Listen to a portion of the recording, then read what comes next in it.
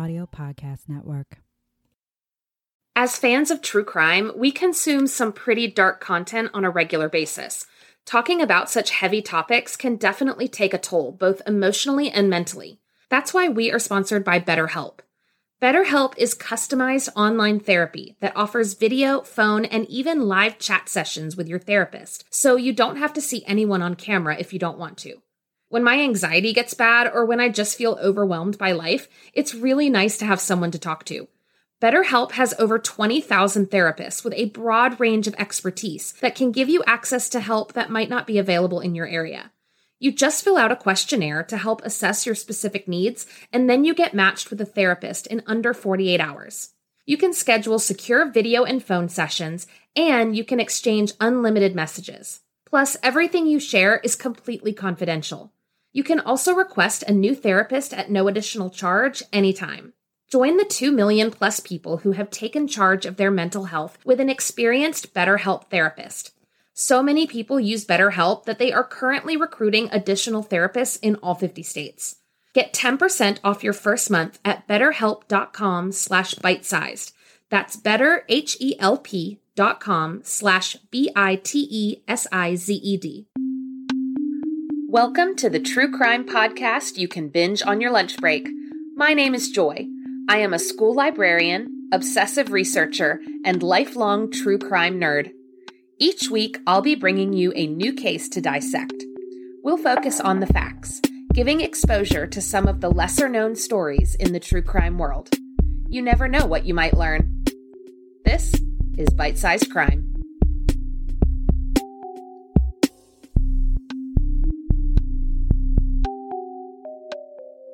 Welcome back to Bite-Sized Crime. This week, I'm bringing you the story of a young woman who went missing far from home and an investigation that ended with more questions than answers. This episode discusses sensitive topics, so listener discretion is advised.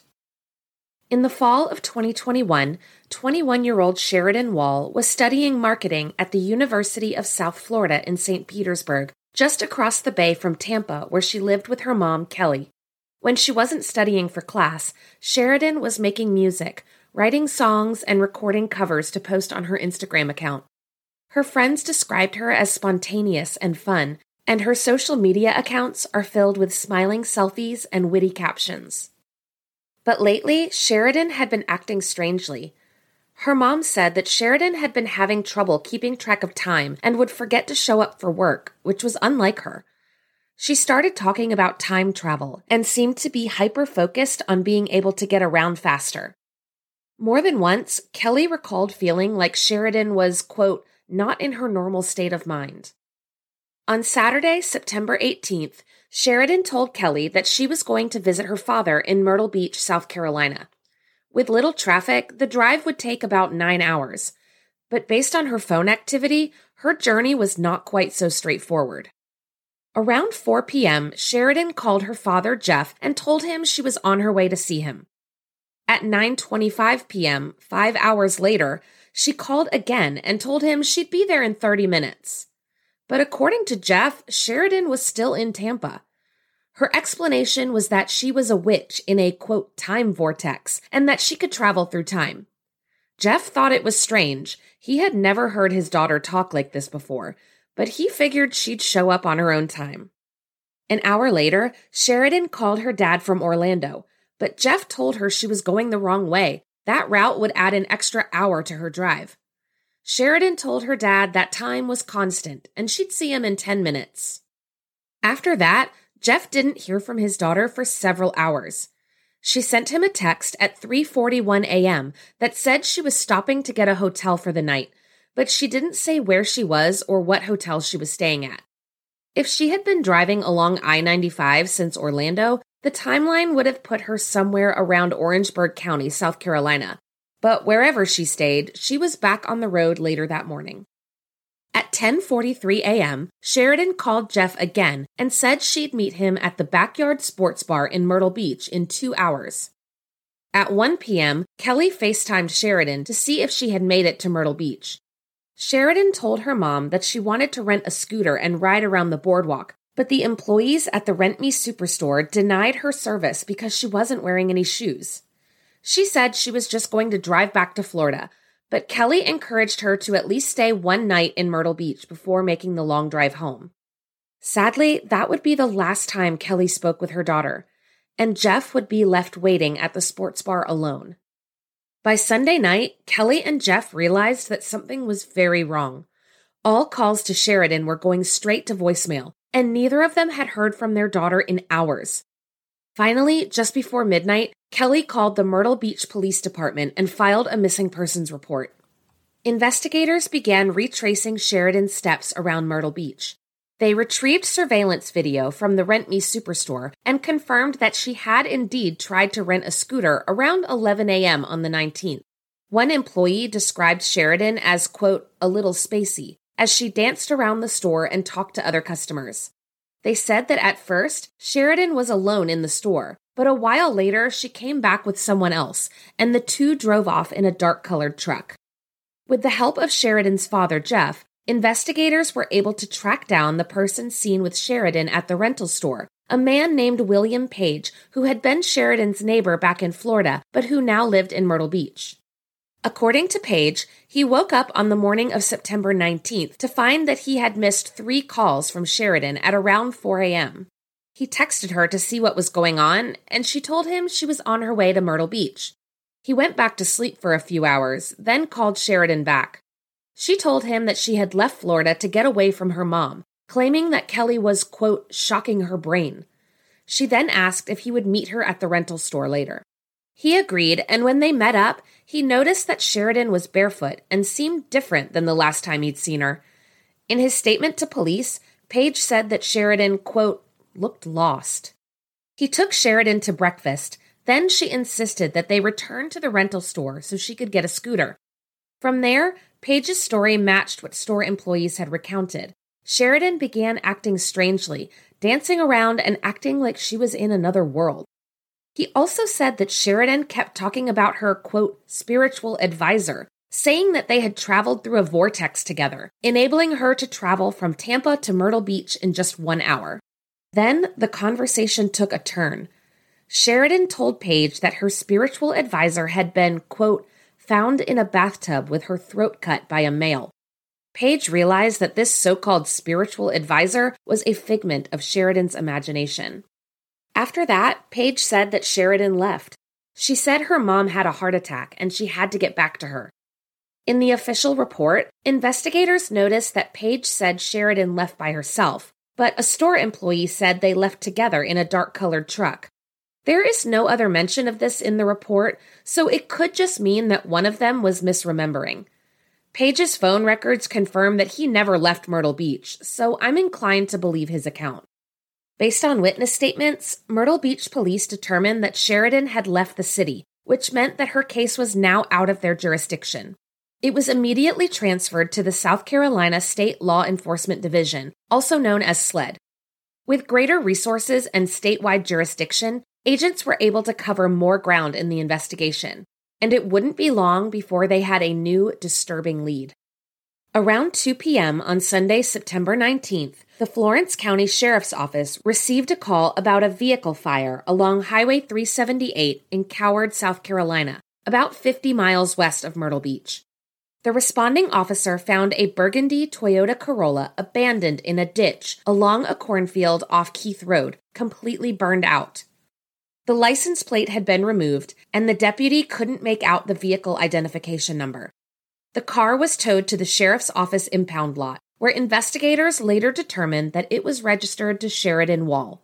It would be another 9 hours before she would be reported missing. Once SLED had control of the case, they were able to connect the burning car to the missing woman. It was clear that something bad had happened to Sheridan Wahl, but what? By now, Sheridan's family was desperate to find her. Jeff Wahl went to the rental store in Myrtle Beach to talk with employees, hoping for any clue as to what had happened to his daughter. She had been so close, but she disappeared before they could meet up as planned.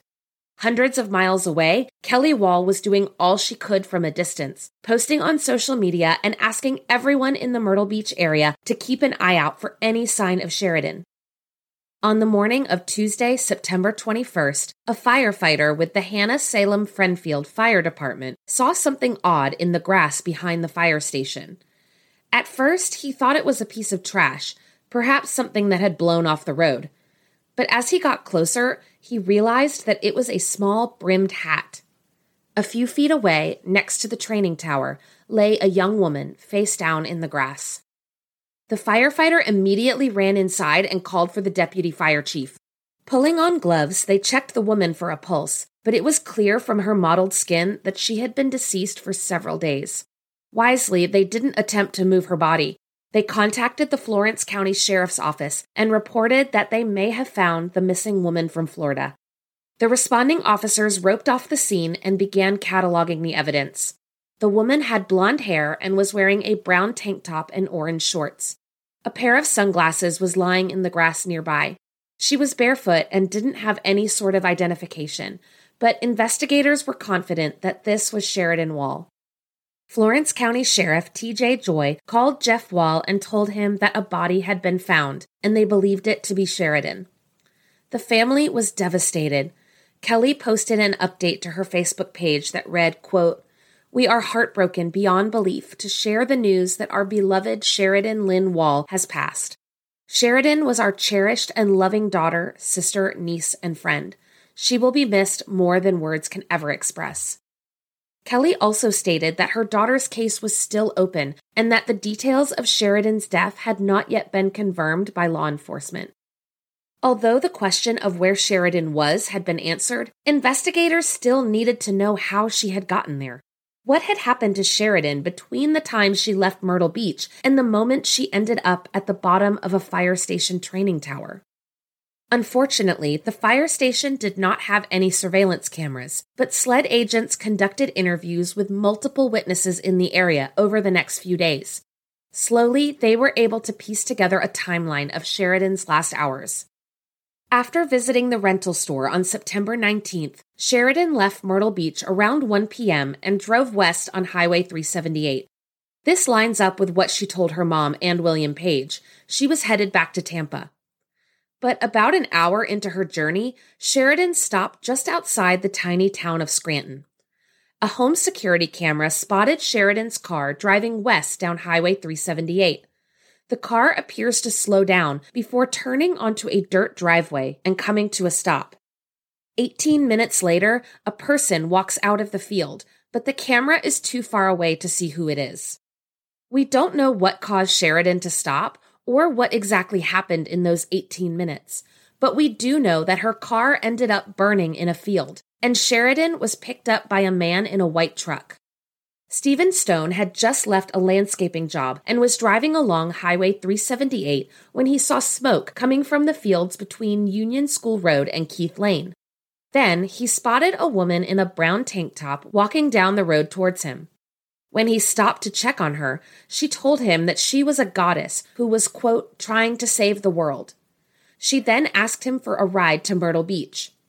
Stone told her that he had to be somewhere at 3, but he could take her as far as Kingsburg, about 15 miles away. However, they didn't make it that far. Right away, Sheridan started acting strangely. She told Stone that, quote, stuff is going to get kind of crazy. She told him that she could talk to him through the radio, and she kept repeating that she was a goddess and a witch. Then she said once again that she was trying to save the world and that she had walked through fire. Stone later told SLED agents that Sheridan didn't have a mark on her, so he assumed she was speaking figuratively. After a few minutes, Stone asked Sheridan where he could drop her off, and she told him just to leave her right there in the middle of the road. Obviously, he was not going to do that, so he kept driving until he saw the fire station. Sheridan then got out of the truck, but she left her phone and keys on the seat. Stone called after her, and she turned around to grab her belongings. She shut the car door behind her, then looked at Stone through the open window and said, quote, "I can't die. Watch this." To his horror, Sheridan then walked in front of the truck and into oncoming traffic. Stone watched as several vehicles swerved to miss her. He held his arm out of his window to try and get the traffic to slow down, and eventually Sheridan made it safely to the other side. As Stone turned his truck around and drove away, he saw that Sheridan had crossed back over to the side where the fire station was. After that, he didn't see her again. On first impression, this story sounds completely made up, but I think there's some truth to it. SLED agents interviewed several witnesses who saw Sheridan get out of the white truck and walk into traffic. One of the witnesses was Walt Perry, who was pulling out of his mother's driveway on Highway 378 when he spotted a white Toyota Tacoma parked in front of the fire station. He noticed that it was pulling a lawnmower on a trailer, which matches what we know about Stephen Stone's truck. Perry saw a woman in a brown hat get out of the truck and cross the road as cars swerved around her.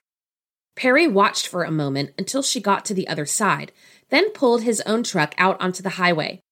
The woman, who we know to be Sheridan, suddenly stepped into the road again and walked in front of his truck. When he swerved to avoid hitting her, she looked at him and smiled. Perry told the SLED agent that he watched her in his rearview mirror and saw that she had run up to the fire station, a cell phone clutched in her hand. At this point, Perry saw the white truck pull away and drive west down 378, and here is where his story diverges from Stone's account. Perry got a weird feeling about the whole situation, so he quickly turned back to his mother's house and told her to lock the doors. When Perry left the house again, he spotted Sheridan running around the side of the fire station, headed toward the back of the property. According to Perry's statement, he then saw the white truck drive past again, headed east. Perry sat at the end of his mother's driveway for a few more minutes. To his surprise, the white truck came back around, this time headed west.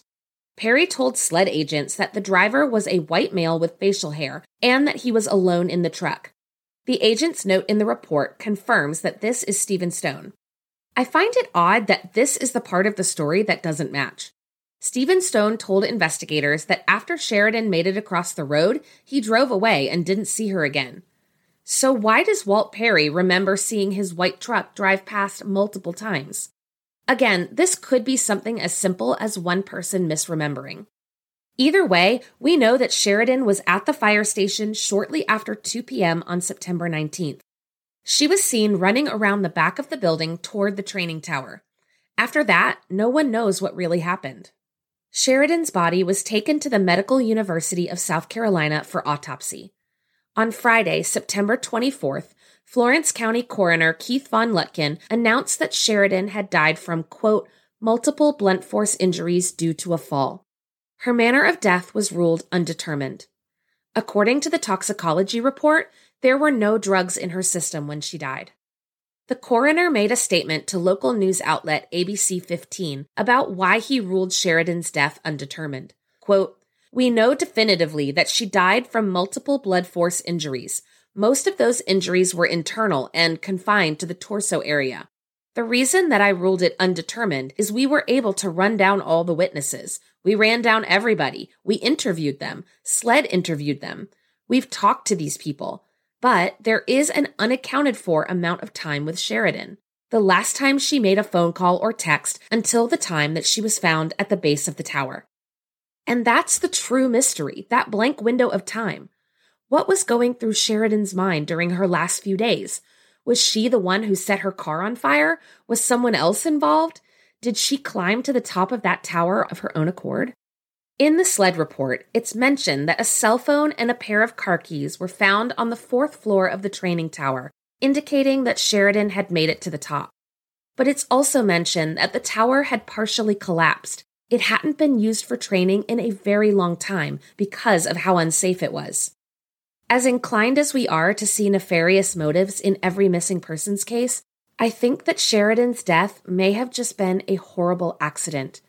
Her erratic behavior speaks to some sort of mental health crisis, and combined with the autopsy results, it seems likely that Sheridan, in a state of delusion, may have climbed to the top of the tower and fallen to her death.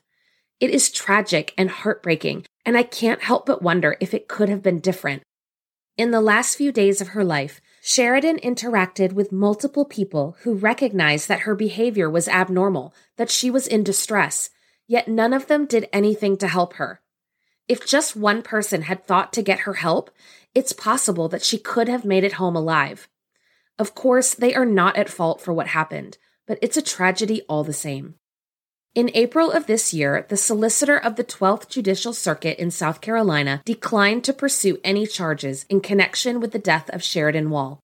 In a letter to SLED, Solicitor Ed Clements said that there was no evidence of foul play and, quote, no prosecutorial merit to this case.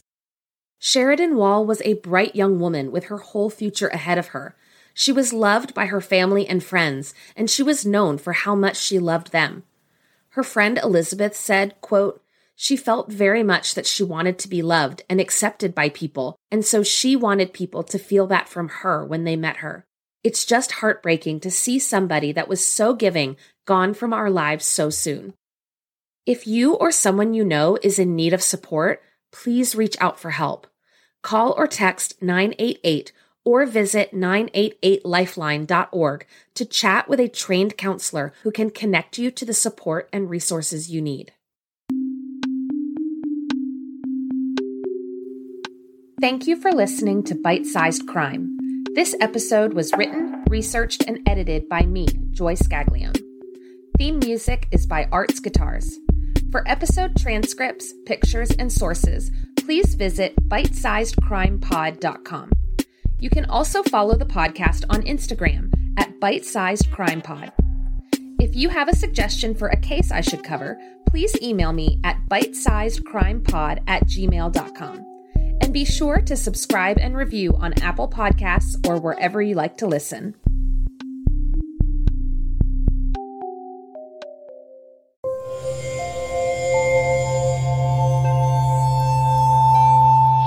Part of the Boundless Audio Podcast Network.